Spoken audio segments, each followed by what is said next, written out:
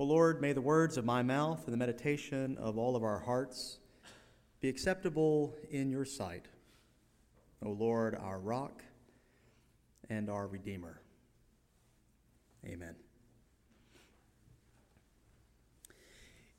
If you ask a random person, what does it mean to be a Christian, you'll probably get two sets of answers. The first set are answers about beliefs, what we believe, a list of things that you agree with in order to be considered a Christian. And depending on your denomination, you might have different sets of beliefs, right? And also, depending on who you ask, you have to believe a certain number of those in order to make the cut. At least 50% of these beliefs and you're in, right? But then there's a second set of answers to that question. What does it mean to be a Christian? And that set of answers have to do not so much with beliefs, but actions. Things you have to do, or things you shouldn't do in order to be a Christian. And again, depending on which church or denominational tradition, you might have a certain set of actions that are permitted and a group of actions that are forbidden. So beliefs and actions. The story of Christianity could in many ways be written as a history between these two competing set of answers. What must we believe in order to be a Christian? What must we do in order to be a Christian? And churches can kind of lurch back and forth between emphasizing one group of answers or the other. And each of those two sets of answers also find great biblical support. For instance, Paul in Ephesians chapter 2 writes that it is by grace we have been saved through faith, not as a result of your works. Of course, then in James chapter 5, verse 14, we read James saying, "What good is it, brothers and sisters, if you say you have faith but have no works? Faith without works is dead." So, whose side do we take? Paul or James? Belief or actions? Faith or works? Well, in fairness to the two apostles, if they were here with us this morning, I imagine they would say the answer is Jesus. You see, sometimes the Sunday school answer is the right answer. The answer is Jesus. What does it mean to live a Christian life? What does it mean to believe in the truth of Christianity? Is Christianity what we do or what we believe? And the answer is Jesus, who in the gospel lesson this morning makes this claim: I am the way, the truth, and the life. So first, what does it mean when Jesus says, I am the way? Now, this term, the way, is rich with biblical meaning and import. And particularly in the Hebrew Scriptures, we find this term, the way, all over the Old Testament. In Jewish wisdom tradition, the way denoted a lifestyle of wise people. For instance, from Proverbs chapter 2, we hear this: "For the Lord gives wisdom, from his mouth comes knowledge and understanding. He is a shield of those who walk blamelessly, guarding the paths of justice and preserving the way of his faithful ones. Therefore, walk in the way of the good. Keep to the paths of the just." See, to be considered wise in the Old Testament is to walk in the ways of goodness and justice.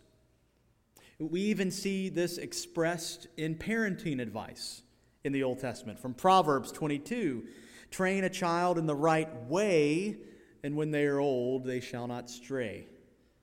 Oh Lord, I hope that's true. Now we see a similar theme developed in the Psalms. where the term the way is used as a metaphor to describe a life lived in accordance with the will of God. In Psalm 119, we hear these words, "Happy are those whose way is blameless, who walk in the way of the Lord. Oh, that my ways may be kept steadfast in your statutes. Make me understand the way of your precepts, O Lord, and I will meditate on your wondrous works. Teach me, O Lord, the way of your law, and I will observe it to the end." I hope what you can see from all of these just brief examples is that in the Old Testament, this context of the way is not simply a road to a destination. It is the destination itself, a way of living in accordance with and in unity with God. The way is the purpose God has for us all. And so it is with that deep understanding and rich tradition that Jesus says, "I am the way." In Jesus' life, we see a way of life that incarnates divine wisdom. A way of life that is motivated by love that seeks justice and peace. A way of life that offers forgiveness, healing, and joy. Jesus lives out what it means to walk in the way of God and invites each of us to join him on that way. So it's not surprising then that the earliest Christians did not call themselves Christian. The first name for their community was called the Way. Now, I love the word Christian.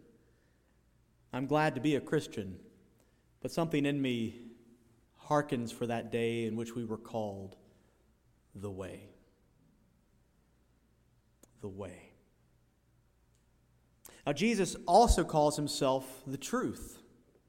And so we have to spend at least a little bit of time this morning asking, what does he mean by this?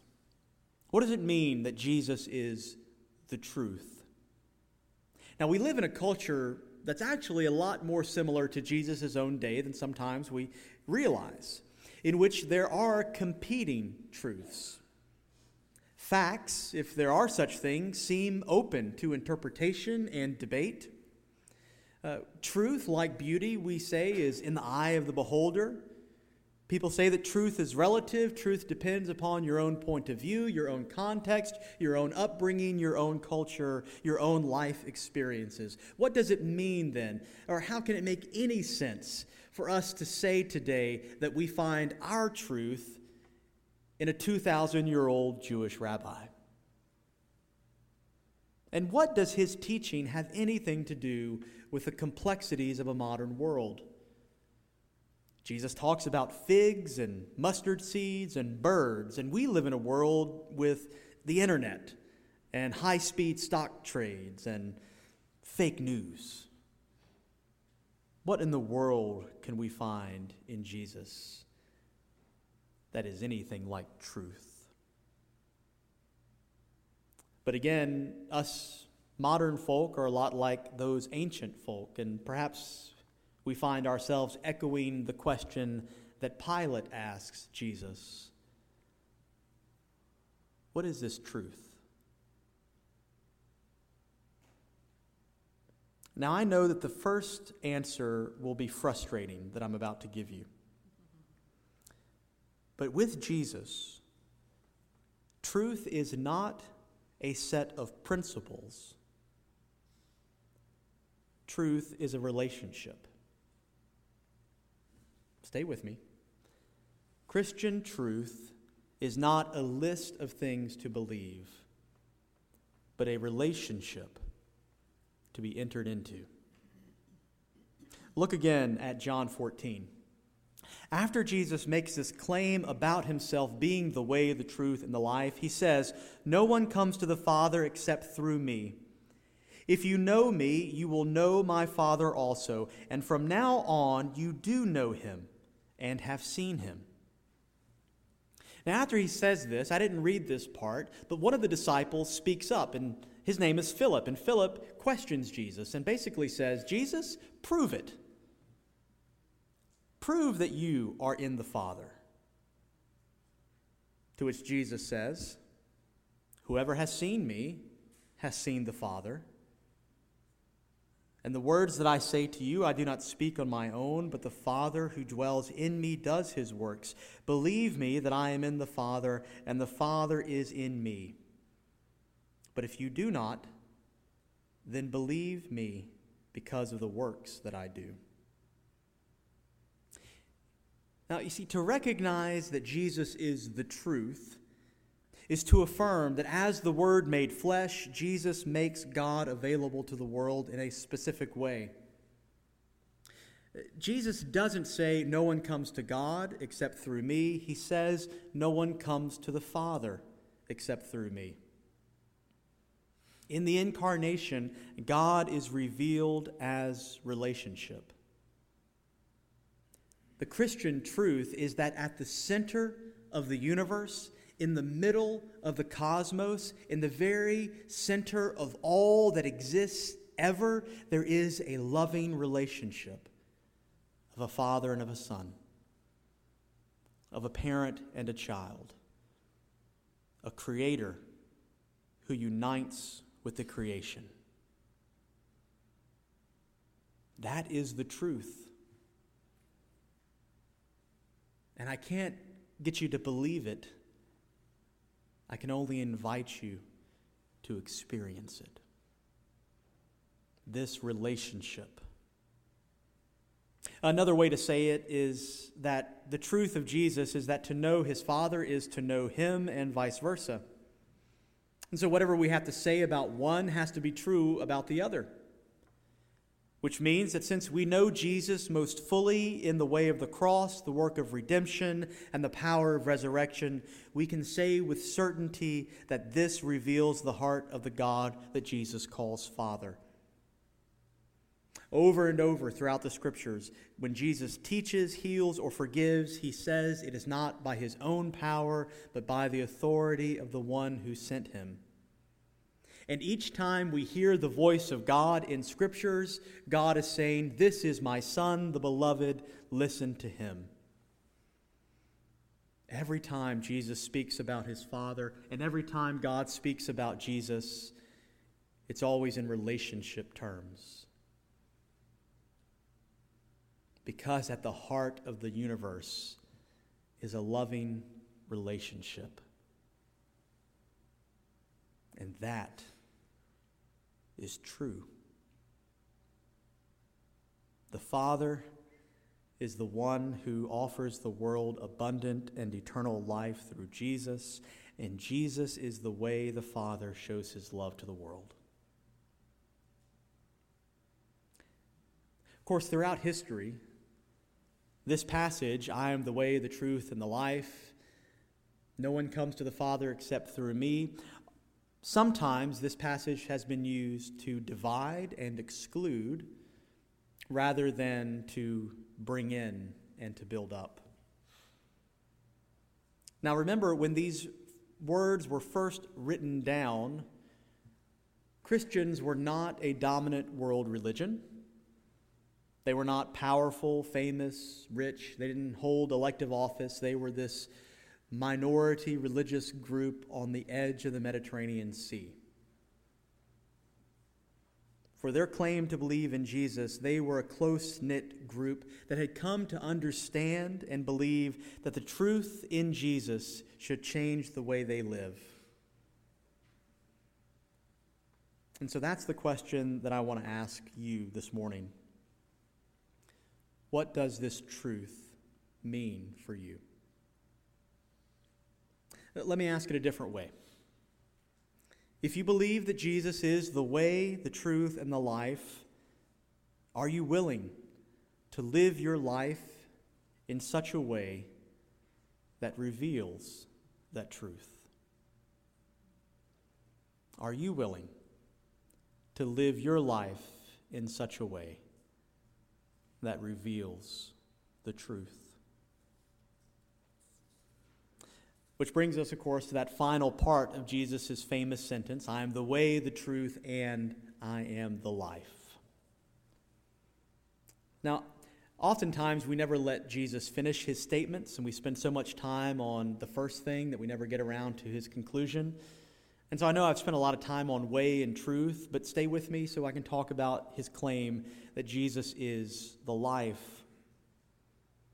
The word life appears 37 times in John's gospel alone. Famously, in John chapter 10, we hear the words of Jesus speaking that I have come that you might have life and have it abundantly. And then just one chapter later, Jesus is at the funeral of his friend Lazarus who had died. And Jesus makes this shocking claim that I am the resurrection and I am the life. Abundant, eternal, real life is what Jesus offers. Life that is strong enough to face the challenges of this world. Life that pushes back against the darkness. Life that will endure pain. Life that will overcome obstacles. Life that will go on even through and beyond death. And God in Jesus offers us this life.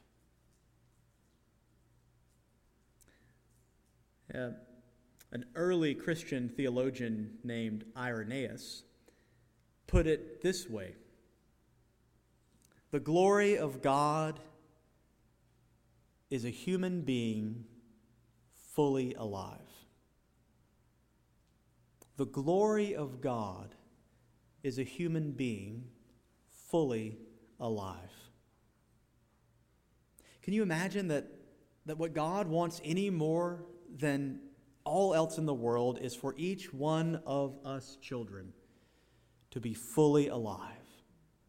Fully alive to the love and joy of life, fully alive to one another, fully alive to God, and fully alive forever. Now, you don't have to believe Irenaeus. You find it all throughout the gospel as well. I just like the way that Irenaeus says it.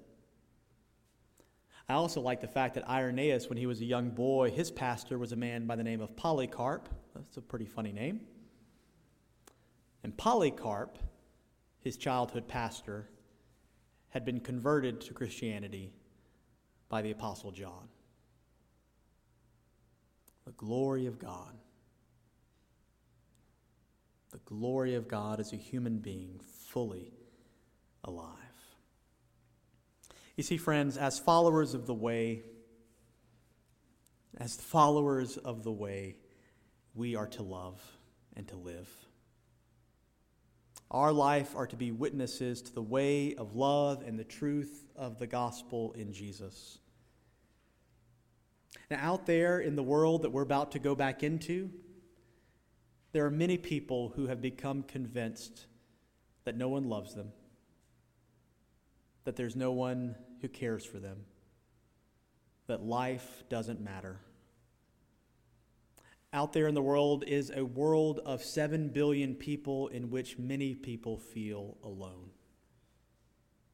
Out there is a world full of people who have set their life's hope solely on how much stuff they can acquire, how much money they can earn, how many toys they can surround themselves with. And with a life full of stuff, they feel empty. And it is to that world that God came in Jesus Christ to show us a way full of truth that leads to life. And it is to that world that each of us are called to love and to serve. Whether that way leads to Honduras or to the hospital, to your school, to your neighbor's house, we are called to follow that way. And while we may not know all the twists and turns that this road will take, we can rest in the truth that this way leads to life. Let us pray. Lord Jesus, we confess that so often we seek to follow our own way, hoping to find our own truth in hopes of building our own lives. And Lord, as often as we have tried, more often than that we have failed. And so help us, Lord, to receive the gift that you are the way, the truth, and the life. That in relationship with you we may find love and forgiveness and peace.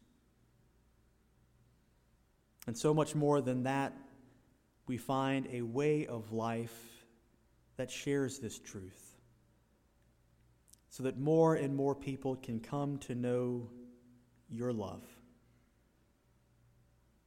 And that this world that you loved so much that you sent your Son Jesus, that this world would be full of that love.